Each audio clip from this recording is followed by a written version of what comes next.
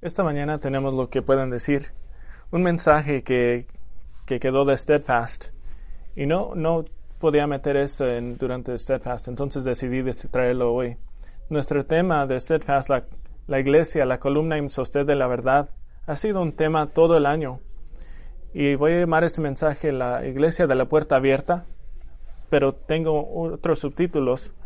Puedo decir cómo vivir por fe como iglesia, o el perfil de una iglesia que asume riesgos, o quizás, más relacionado a lo que estamos hablando hoy, una iglesia digna de imitar. Entonces abran sus Biblias a Apocalipsis capítulo 3. Estos dos capítulos 2 y 3 es como una paleta interminable de colores en la que mojar nuestro pincel para aprender y comprender lo que Cristo, el líder de la iglesia, valora en la iglesia. Lo que manda, lo que reprende, es como un pozo de conocimiento que nunca se seca. Es un árbol que siempre tiene frutos. Y cada vez que leo y estudio estas 7 iglesias, me dice más y más del corazón quién es la cabeza de la iglesia. Y como saben, Jesús está escribiendo a las 7 iglesias de Asia Menor, y miramos en Steadfast a la iglesia de Esmirna, y hoy quiero mirar la iglesia de la puerta abierta, la iglesia de Filadelfia. Y cuando pienso de las iglesias de Apocalipsis 2 y 3, Filadelfia siempre es una de mis favoritas. Es de las favoritas de las que cual yo quiero ser. Iglesias como queremos ser como esas. Y vamos a mirar esa iglesia de Filadelfia y empezamos en capítulo 3, versículo 7. Dice: y escribe al ángel de la iglesia de Filadelfia, el santo, el verdadero, el que tiene la llave de David, el que abre y nadie cierra, y cierra y nadie abre, dice esto: yo conozco tus obras. Mira, he puesto delante de ti una puerta abierta que nadie puede cerrar, porque tienes un poco de poder, has guardado mi palabra y no has negado mi nombre. He aquí yo entregaré a aquellos de la sinagoga de Satanás, que se dicen ser judíos y no lo son, sino que mienten. He aquí yo haré que vengan y se postren a tus pies, y sepan que yo te he amado. Porque has guardado la palabra de mi perseverancia, yo también te guardaré de la hora de prueba, esa hora que está por venir sobre todo el mundo, para poner a prueba a los que habitan sobre la tierra. Vengo pronto, retén firme lo que tienes para que nadie tome tu corona. Al vencedor le haré una columna en el templo de mi Dios, y nunca más saldrá de allí. Escribiré sobre él el nombre de mi Dios y el nombre de la ciudad de mi Dios, la nueva Jerusalén, que desciende del cielo de mi Dios, y mi nuevo nombre. El que tiene oído, oiga lo que el Espíritu dice a las iglesias. Y quiero empezar 4 razones por las que debemos de imitar la iglesia de Filadelfia. 4 razones por cuál debemos de imitar a Filadelfia. Primero, mantuvieron una alta visión de Cristo. Empieza la carta con Jesús dándonos una descripción de sí mismo de 3 partes. Esto es lo que ya la iglesia creía. Esto no es algo correctivo para cambiar sus pensamientos. ¿Cómo sabemos que esto creían?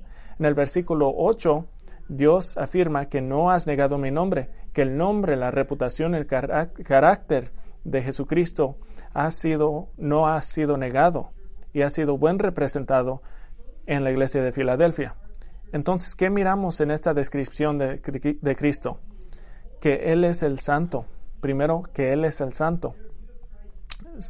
Su visión de Cristo empezaba con el hecho preeminente de la deidad de Dios.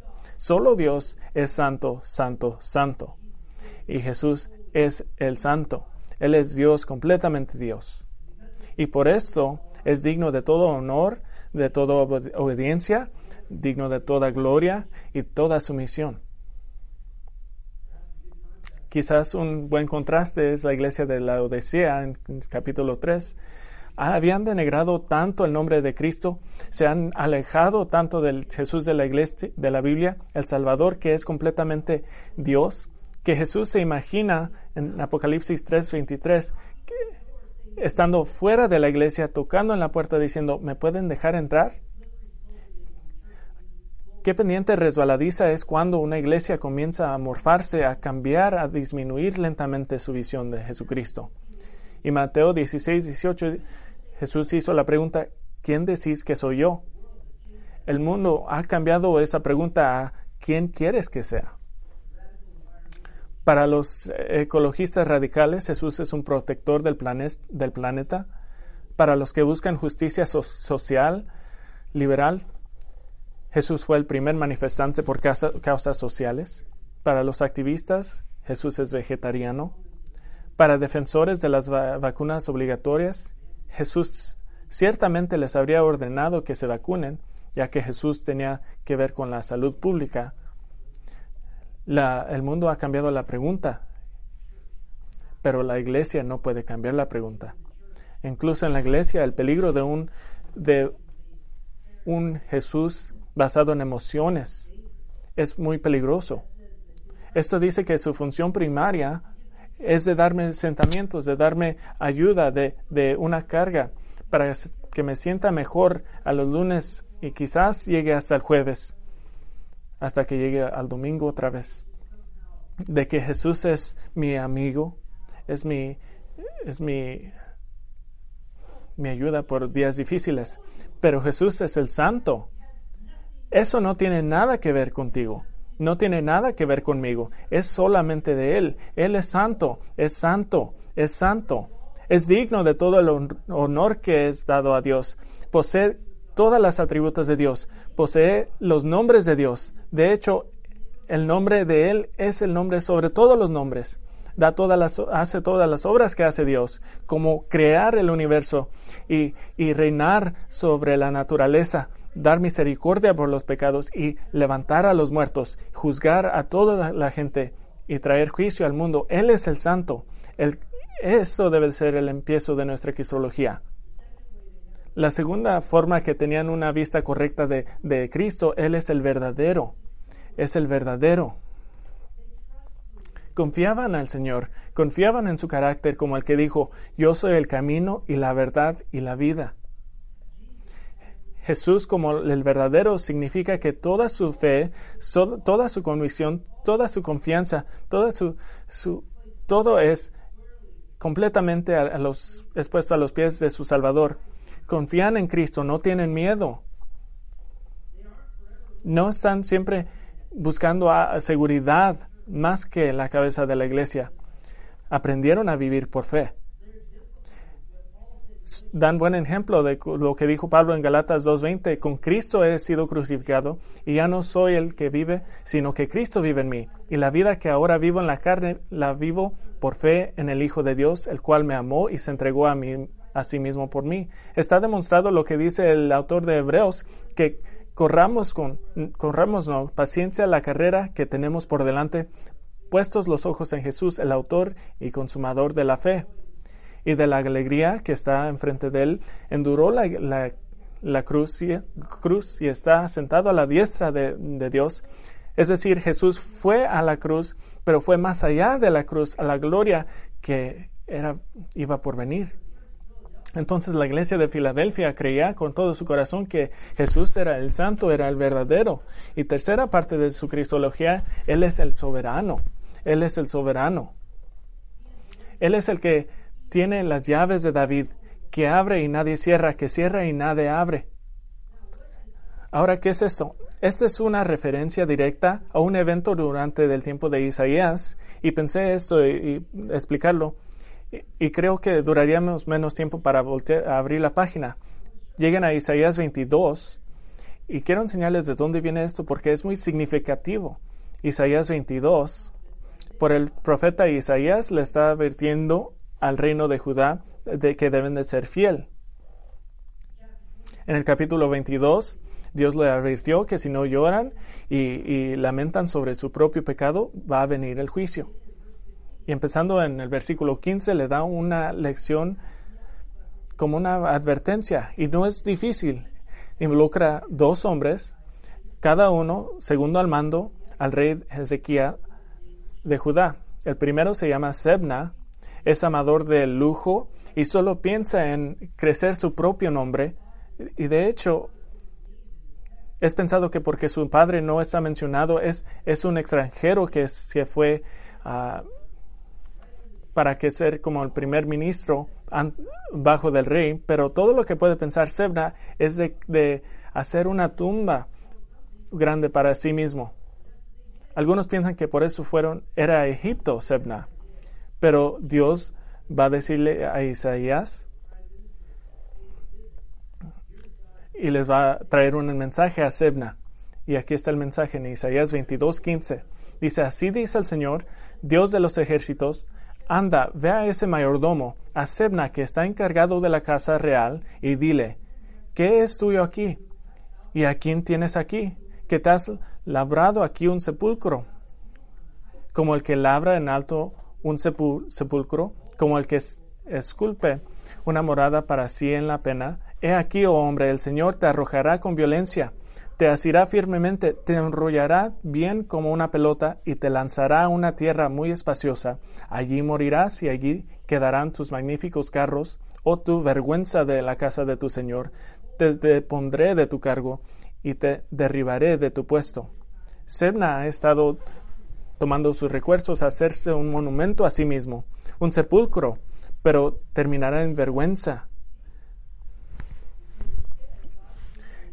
En vez de esto, Dios va a levantar a Eliakim, hijo de Hilquía, versículo 20, y sucederá en aquel día que llamaré a mi siervo Eliakim, hijo de Hilquías, lo vestiré con tu túnica y con tu cinturón lo ceñiré, tu autoridad pondré en su mano y llegará a ser un padre para los habitantes de Jerusalén y para la casa de Judá.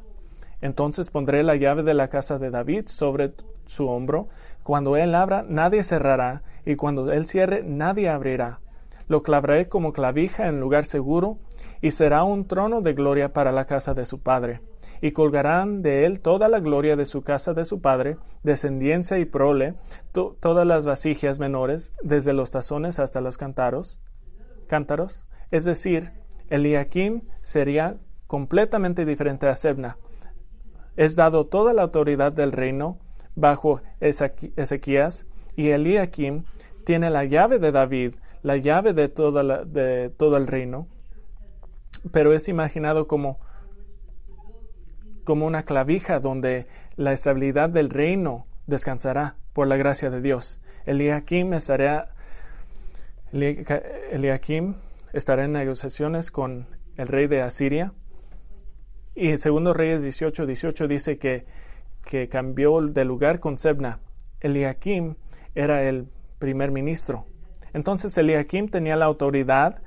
Nada hacían sin lo que dijera él. Él tenía toda la autoridad del rey davídico de Ezequías. Es autoridad sobre el reino. Nada pasa sin Eliakim. Entonces eso nos ayuda a entender, si quieren regresar a Apocalipsis 3, eso nos ayuda a entender el significativo de Jesús teniendo la llave de David. La llave del reino es temporariamente en las manos de Eliakim, pero fallaría porque Ezequías y Eliakim fueron fieles. Hubo mucho daño espiritual. Y el último versículo de Isaías 22 dice, en aquel día, declara el Señor de los ejércitos, la clavija clavada en lugar firme se aflojará, se quebrará y se caerá. Porque la nación no era fiel. La clavija, la que tiene la llave de David, caerá, pero la llave de David la levantará a otro. El que tiene la llave eterna de David nunca fallará. Jesucristo, el descendiente de David, el Rey de Israel, el Rey de todos los reyes, el Señor de todos los señores, tiene autoridad completa, soberanía completa. ¿Y cómo es expresada esto? Cuando abro una puerta, nadie la cierra, y cuando cierro una puerta, nadie la abre. La iglesia de Filadelfia sabían a quién servían. Servían al que siempre hace todo a su modo. Él es el santo. Él es el verdadero. Él es el soberano. ¿Qué tan vital es esto? Completamente es esta declaración del apóstol Pablo, de donde recibimos nuestras órdenes. A él nosotros proclamamos. Debemos de tener una cristología correcta. La primera razón para imitar a Filadelfia, mantuvieron una alta visión de Cristo. Pero hay una segunda razón por cual debemos de imitar la iglesia de Filadelfia. Establecieron un récord de fidelidad a Cristo. Establecieron un récord de fidelidad a Cristo. Dice en el versículo 8, yo conozco tus obras. Y este es un verbo perfecto que significa perfectamente conozco tus obras. Sé todo. La cabeza soberana de la iglesia ha evaluado a la iglesia de Filadelfia y su evaluación en el versículo 8, tú tienes un poco de poder, has guardado mi palabra y no me has negado mi nombre. ¿Qué significa que tienen poco poder? Esto no es una iglesia, una mega iglesia, es una iglesia pequeña con poca influencia. No tenían mucho dinero, no tenían mucha gente influyentes en la comunidad, el mayordomo, el gerente de la iglesia, no tenían mucha gente importante que atendía a la iglesia allí, no tenían gente de significativo. No tenían fuerza propia, eran pequeños, no eran impresivos, pero Dios los usó. Dice, has guardado mi palabra y no has negado mi nombre. Esto significa que escucharon la palabra de Dios y trataban de conocer la palabra de Dios. ¿Cómo sabemos esto? Según a Santiago capítulo 1, no puedes ser un hacedor de la palabra, sino primero eres un oidor de la palabra. Entonces, porque están haciendo la palabra de Dios, significa que han oído la palabra de Dios y son discípulos de la palabra de Dios. Eran aprendes de la palabra de Dios. Puedo garantizarles que el compromiso de predicar en la iglesia de Filadelfia fue robusto. Amaban y conocían a la iglesia y la obedecían. Y mientras la iglesia de Filadelfia trataban de obedecer a Jesucristo y de ser fiel, trataban con el pecado por su medio y seguían proclamando el evangelio. No pueden mantener la palabra de Dios si no aman la palabra de Dios. Y sí lo hacían y eran fieles. He mencionado este libro antes, pero es un libro que ha tenido un gran impacto en mí cuando lo he leído, y lo quiero mencionar otra vez. Se llama Librando el Ministerio del Síndrome del Éxito. Es de Kent y Barbara Hughes. Y fui sorprendido de sentarme en una lectura de un teólogo que ha escrito muchos libros, y le preguntaron cuál era el libro más influyente en su ministerio, y dijo que es este pequeño libro. El punto del libro es que la definición de un ministerio exitoso no es cuánta gente tienen, cuánto dinero tienen o cuántos programas tremendos tienen. No, la definición del éxito es simplemente fidelidad.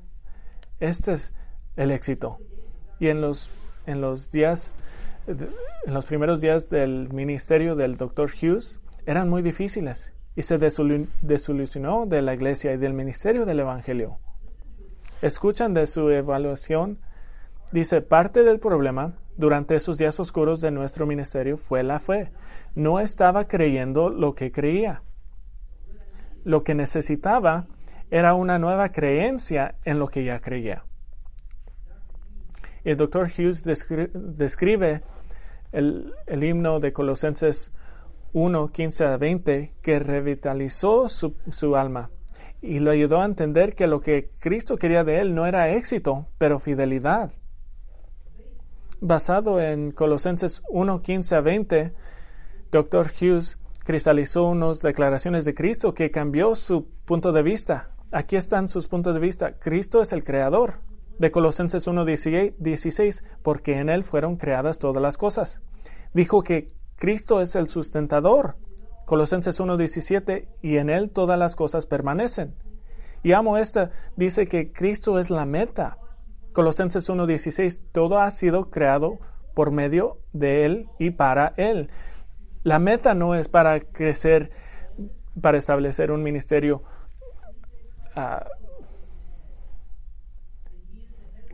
Cristo es la cabeza amorosa. Él es la cabeza del cuerpo y de la iglesia. Él es en principio el primogénito de entre todos los muertos. Y esto cambió todo en el ministerio para el Dr. Hughes. Y escribe que tal creencia te asegura que si creen lo que dicen, Tal creencia te asegura que tu vida está en manos de un Dios soberano y no una ramita sacudida por las mareas de la vida. Crees que eres el objeto de un amor infinito que desea lo mejor para ti. Y eso cambia la vida, porque con un Dios como este no tienes más remedio que creer que Él es el galardonador de los que lo buscan.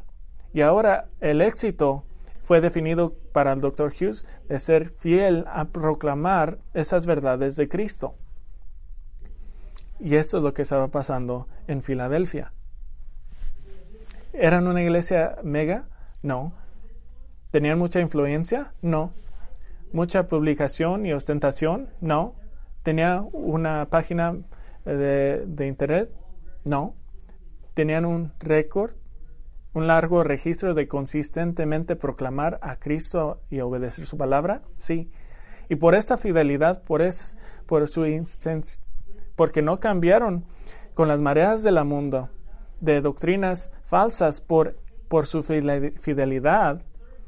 La tercera razón de imitar a Filadelfia: recibieron órdenes peligrosas de Cristo.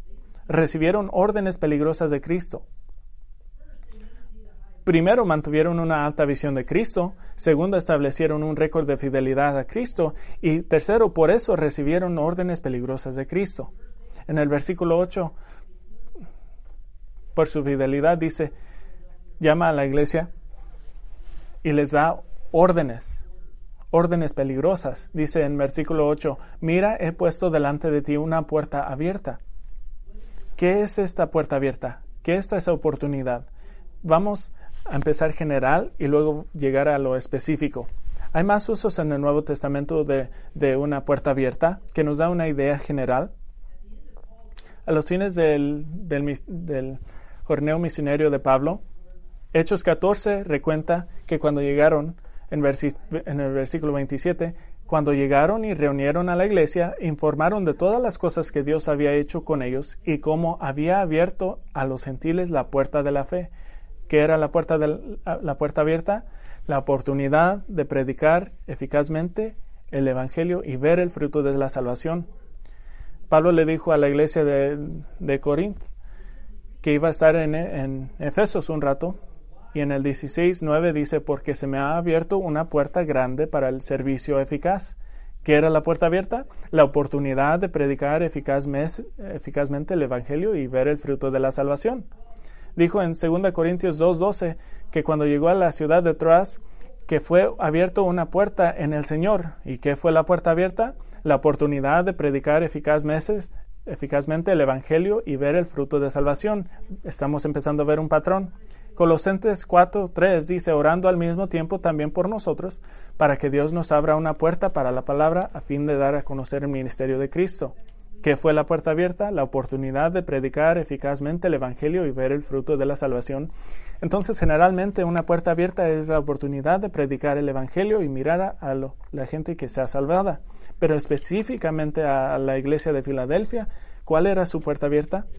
Ellos deberían de luchar contra lo que dice el versículo 9, la sinagoga de Satanás. Judíos incrédulos que son los más hostiles a Jesucristo. Y para darles un sentido del tamaño de esto, esta es una iglesia pequeña con poco poder y es como si Jesús le está diciendo, ve a cambiar a los mormones en todos lados. El sinagoga de Satanás controlaba todo lo religioso en la ciudad. Y la iglesia de Filadelfia iba a luchar contra ellos. ¿Y cómo iban a luchar contra ellos? Proclamando a Cristo y proclamando el Evangelio. Esto tiene sentido para nosotros que Dios daría órdenes peligrosas a Filadelfia. Filadelfia tenía poco poder, no tenían mucho dinero, no eran prominentes, no tenían mucho poder. Pero Jesús le dijo en Lucas 16:10, el que es fiel en muy poco, es fiel también en mucho. Entonces, entendemos que Jesús va a poner a Filadelfia en la guerra contra los incrédulos judíos que son tan hostiles y que han perseguido a Pablo y crucificaron a Cristo mismo. Pero miren la promesa que Dios le da, que Cristo le da.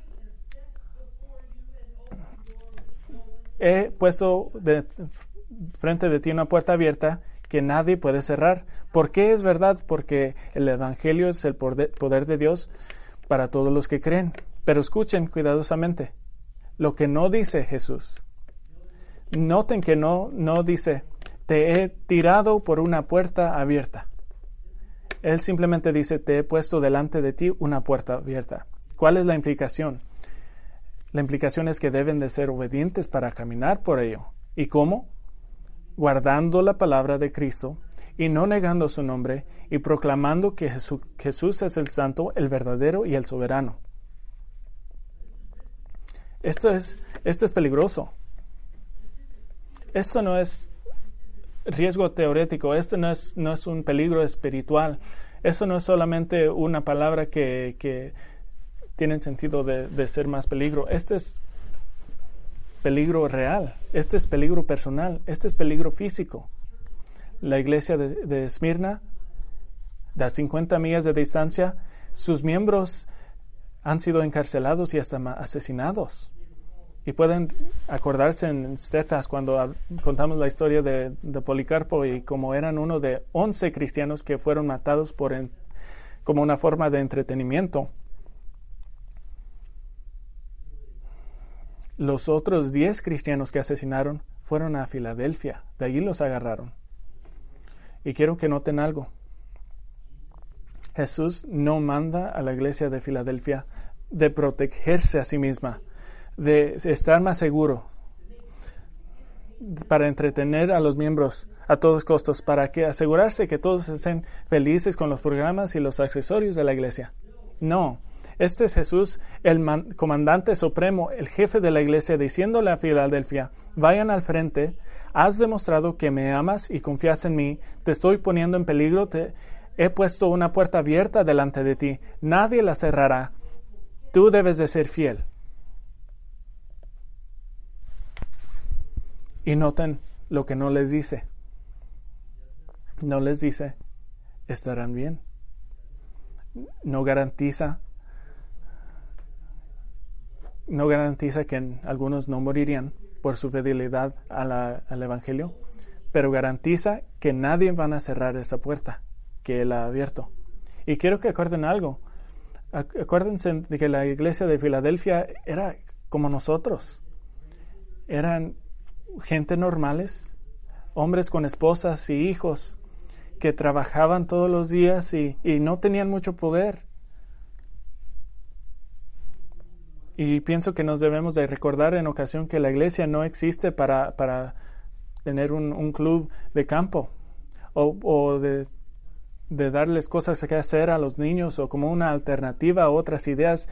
No es mis hijos juegan béisbol o serán partes de la iglesia. No es para entretenerlos.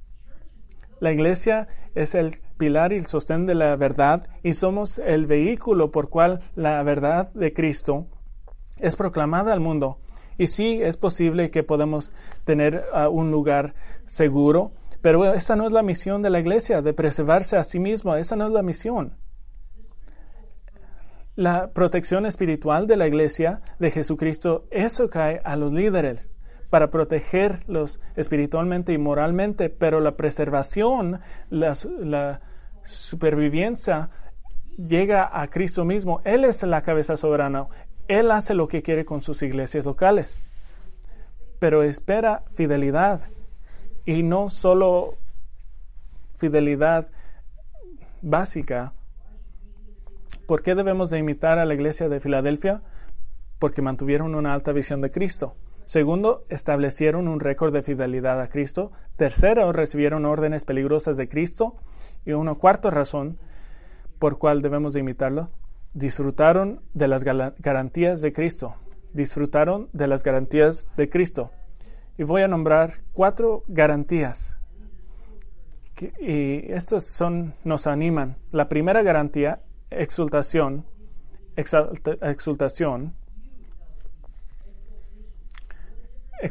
con una U. Y quiero diferenciar entre 2 palabras. Exaltación, como exaltar, es de dar gloria y honor y respeto y adoración. Exultación con una U. Este puede ser similar, pero tiene una idea mucho más específica de gozar de encantarse y de regocijar, de exultar. El uso más común bíblico de exultación de un verdadero seguidor de Cristo, regocijándose en la victoria de Dios. Salmo 9, versículo 2. En ti me alegraré y regocijaré, cantaré alabanzas de tu nombre, oh Altísimo. Salmo 35, 9. Y mi alma regocijará en el Señor, en tu salvación se gozará. Y hay un ejemplo de oraciones en los Salmos. No dejen que sus enemigos se exulten sobre mí. ¿Y qué es la garantía de la exultación? De regocijar en la victoria que nos da Jesucristo a la iglesia de Filadelfia, versículo 9. He aquí yo entregaré a aquellos de la sinagoga de Satanás que dicen ser judíos y no lo son, sino que mienten. He aquí yo haré que vengan y se postren a sus pies y sepan que yo te he amado. La idea de arrodillarse a los pies de la iglesia de Filadelfia, tiene la noción de ser derrotados. Han sido derrotados, han sido vencidos, han sido dominados, conquistados, terminados. Y unos de los sinagogas de Satanás, los que han odiado a Cristo y al Evangelio, ¿qué aprenderán en su derrota? Que Cristo ama a su iglesia. Y la pregunta es, ¿qué es la naturaleza de esta derrota? ¿Cómo derrota la iglesia de Filadelfia a unos de los miembros del sinagoga de Satanás? ¿Qué los hará arrodillarse a los pies de la iglesia y decir, Cristo te amó? Y solo hay una opción que ajusta a todos esos criterios. Algunos de esos miembros de la sinagoga de Satanás que han perseguido a la iglesia de Filadelfia serán completamente derrotados por Dios. ¿Y cómo? Cuando el Espíritu Santo regenera y salva a muchos de ellos. Cuando son crucificados con Cristo y no viven, sino Cristo vive en ellos. Entonces se postrarán a los pies de la iglesia y dirán, oh, como Cristo te ha amado, y ahora Él me ama a mí también. Alabaré a Dios por su fidelidad y para proclamar a Cristo. Esto no es como se sienten ustedes por los que compartieron a Cristo con usted, el Evangelio, que se arrodillan en gratitud por presentarles el Evangelio. Y algunos pueden decir, estamos en tierra desvaladiza, que no podemos garantizar que nuestra iglesia vea el fruto del Evangelio, pero no es piso resbaladizo. Y deje darles una razón. Cristo ha prometido a crecer su iglesia. Esto siempre pasa. Nuevas almas son garantizadas a la iglesia que mantienen una alta visión de Cristo, que establecen un récord de fidelidad a Cristo y llevan a cabo órdenes peligrosas por Cristo. El 4 de octubre llegué a mi oficina y escuché un sonido extraño y no sabía qué era. Y caminé por la puerta y había un ventilador aquí porque estaba mojado, porque el fruto de la salvación había pasado y todo estaba mojado y habíamos estado bautizando a gente. Y hemos visto si somos fieles a Jesucristo y seguimos órdenes difíciles, vamos a continuar a ver fruto. Primera garantía, exultación. Segunda garantía, liberación. Liberación, capítulo 3, versículo 10. Porque has guardado la palabra de mi perseverancia, yo también te guardaré de la hora de la prueba. Esa hora que está por venir sobre todo el mundo para poner a prueba a todos los que habitan sobre la tierra. Esto no es una promesa de que no van a sufrir, porque ahora esto se convierte muy global. Ahora Cristo está hablando de la hora de prueba que vendrá a todo el mundo. Esto es una referencia de solamente un evento, la gran tribulación. Y Jesús promete que todos los creyentes verdaderos que permanecen hasta el fin, como gente genuinamente regenerados, no estarán aquí. Y cuando la gran tribulación es traída al mundo, la iglesia no estará aquí. ¿Y por qué esta promesa será importante a estos creyentes de Filadelfia? Cristo les está pidiendo a ser fieles en esta misión peligrosa y quizás sean dañados, pero por medio de ellos muchos judíos en Filadelfia van a venir a fe. Pero aquí es el confort. No importa lo que pase, serán liberados. Ahora ya sería familiar porque la carta de Pablo a los tesalonicenses había sido escrita. En 1 Tesalonicenses 4:16 dice, pues el Señor mismo descenderá del cielo con voz de mando, con voz de arcángel y con la trompeta de Dios, y los muertos en Cristo se levantarán primero. Entonces nosotros, los que estemos vivos, que permanezcamos, seremos arrebatados juntamente con ellos en las nubes al encuentro del Señor en el aire, y así estaremos con el Señor siempre. Entendiendo los últimos tiempos nos trae a valentía ahora, porque no hay riesgo real. Primera garantía, exultación. Segunda garantía, liberación. Y tercera garantía, compensación. Versículo 11. Jesús dice, vengo pronto, retén firme de lo que tienes, para que nadie tome tu corona. Esta es la única exhortación a la iglesia donde Jesús le dice, retengan algo. Esto no está hablando de retener su salvación o su preservación de un creyente, aunque esto es el caso en el versículo 10. Aquí el énfasis es de retener para que nadie les quite su corona. Y vamos a hacer una distinción para la iglesia de Esmirna.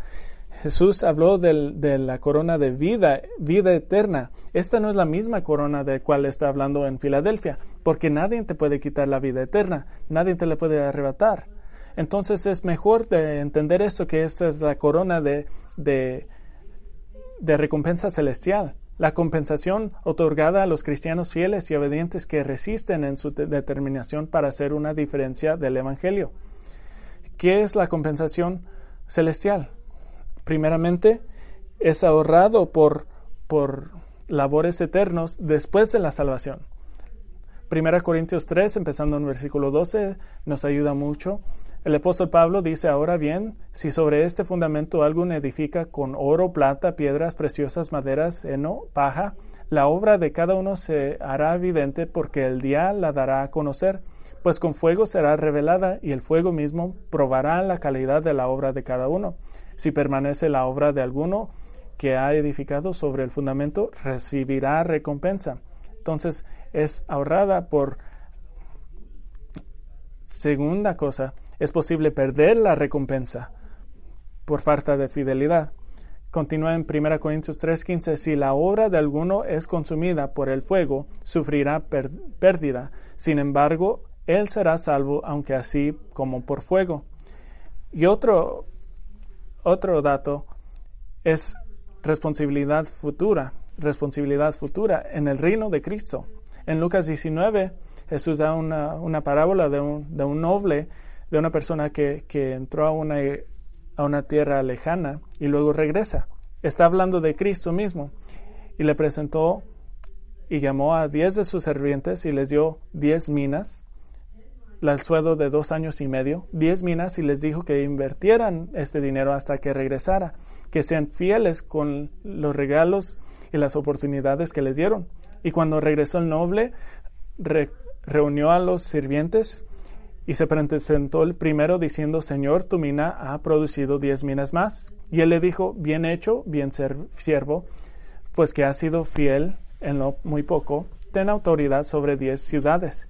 Y esto queda con 2 Timoteo 2:12. Si perseveramos, también reinaremos con él. Apocalipsis 22:5 dice, y reinarán por los siglos de los siglos. Y ahora, ¿por qué esto es importante? Porque Jesús le está diciendo a la iglesia de Filadelfia que tiene muy poco poder, que algún día ellos estarán reinando con gran poder. ¿Qué garantía? Garantía de exultación, de liberación, de compensación. Otra garantía, la garantía del júbilo. La garantía de júbilo. Versículo 12. Al vencedor le haré una columna en el templo de mi Dios, y nunca más saldrá de allí. Escribiré sobre él el nombre de mi Dios y el nombre de la ciudad de mi Dios, la nueva Jerusalén, que desciende del cielo de mi Dios, y mi nombre nuevo. El que tiene oído, qué imagen de victoria final y celebración de júbilo. ¿Quién es el que vence? Este es el santo, el que es salvado, no que venció porque mantuvo su salvación, sino porque demostró que son salvos, porque el Señor te preservó. Y son pilares en el templo de Dios, porque no hay templo. Esto es interesante porque no hay templo. Apocalipsis 21:22, y no vi en ella templo alguno, porque su templo es el Señor. Entonces, no vas a un lugar para estar con el Señor, no vas a un lugar para adorar al Señor. El Señor es el templo y tú eres un pilar del templo. Esta es una conexión que es eterna, que es misteriosa. Y Dios escribirá su nuevo nombre donde están el Nuevo Jerusalén y el nuevo nombre de Jesucristo. Y no sabemos la naturaleza de esa inscripción. Algunas dicen que es un tatuaje celestial, pero creo que es más que eso. Indica que Él es tu dueño. ¿Cuál es el nuevo nombre de Jesús? El nombre más importante de Jesucristo es un nombre que nadie ha escuchado. No sabemos. Es un nombre que encapsula en un nombre todo lo que dice las Escrituras de Cristo. No sabemos qué tan largo es. Quizás tomará un día para decirlo. Es un nombre que encapsulará el hecho que Él es Mesías, que es Rey y Señor, Hijo de Dios, Santo de Israel, Alto Sacerdote, Salvador, Redentor, Consejero, Hermano, Creador, Alfa, Omega, Principio, Fin, Lucero brillante de la mañana, el Justo, el Rey de Israel, el León de Judá, el Rey de los judíos, Cabeza de la Iglesia, Luz del mundo, Immanuel, la piedra angular, la roca, el primogénito de entre los muertos, el pastor principal, el príncipe, el cordero pascual, el cuerno de salvación, el Hijo del hombre, el Cordero de Dios, el Salvador del mundo, todo encapsulado en un nombre. Por eso dice en Filipenses 2 que al nombre de Jesús todos se arrodillarán. ¿Por qué? Porque no lo han escuchado. Y ustedes están inscribidos con este nombre y pertenecen a Él. Déjenme hacerle una pregunta muy larga. Con muchos, si tenemos una vista alta de Cristo y si continuamos un récord de fidelidad a Cristo y si como iglesia recibimos y seguimos órdenes peligrosas de Cristo y si somos garantizados exultación y liberación y compensación y júbilo, entonces realmente hay una razón por qué no debemos de orar de que podemos luchar contra el sinagoga de Satanás de nuestro tiempo. ¿Hay una razón por no llevarle el evangelio a todas las personas que podemos? No hay razón. No hemos sido llamados para ser seguros. No, hemos sido llamados de preservarnos a nosotros mismos. Ese es el trabajo de Dios. Nosotros hemos sido llamados de vivir por fe y ser obedientes al Evangelio, y muchos del sinagoga de Satanás estarán de nuestros pies dándonos gracias porque les dimos el Evangelio de Jesucristo. Hay una parte importante de historia moderna de la iglesia. En el 1816, en una Filadelfia diferente, fue organizado una clase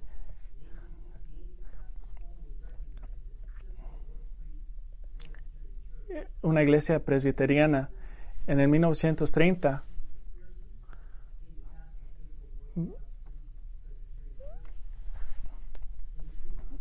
vino a ser pastor y predicó la palabra y dijo que la palabra de Dios es sobre todo lo demás, que la palabra de Dios es sobre todo y el evangelio es el poder de Dios a la salvación. Y el 10 de junio algunos de la iglesia no complacieron eso, entonces el doctor McPherson y parte de su congregación fueron sacadas de la reunión de oraciones y cerraron las puertas para que no entraran. Entonces Dr. McPherson y su esposa y algunos que estaban afuera con ellos estaban asombrados y caminaron y se acercaron y oraron y pidieron ayuda y misericordia del Señor. Central North Broad Street Presbyterian se había alejado de obediencia a Cristo y se han alejado de los fieles el 14 de julio, 1946, formaron la congregación otra vez como una iglesia independiente y que necesitaban un nombre nuevo. Y luego el Dr. McPherson predicó de Apocalipsis 3, 7 a 14 y le llamaron a la iglesia la iglesia de la puerta abierta. 4 meses después proclamaron que su meta es de proclamar a Cristo y el Evangelio, y 4 meses después empezaron a tener ministerios para los jóvenes y completaron su primer edificio en el 1940. En el 1944 tuvieron un énfasis en ese año para que toda la iglesia compartiera personalmente el Evangelio y oraron por 500 almas. Y su lema era Testigo Más en el 44. En la década del 1950 comenzaron a usar su coro para hacer conciertos de evangelización de Navidad y Pascua. Desde el 1936 hasta hoy, durante los últimos 85 años, la iglesia de la puerta abierta ha tenido un total de solo 6 pastores, un promedio de cada pastor que permanece 15 años, pero uno de ellos fue solo por unos pocos años, por lo promedio real que es acerca más de 20 años. El pastor ahorita es un amigo mío, ya tiene 20 años allí. 85 años han sido fieles como la iglesia de la puerta abierta. ¿Qué pasó a Central North Broad Street, quién sabe qué, Presbyterian? Ya no están. ¿Cómo mantuvieron 85 años de fidelidad? La misma forma que la original iglesia de Filadelfia. Todos queremos escuchar esto. Yo conozco tus obras. Mira, he puesto delante de ti una puerta abierta que nadie puede cerrar, porque tienes un poco de poder y has guardado mi palabra y no has negado mi nombre. Y en un momento vamos a recibir la cena del Señor y Grant O'Reilly va a darles información para considerar y para orar.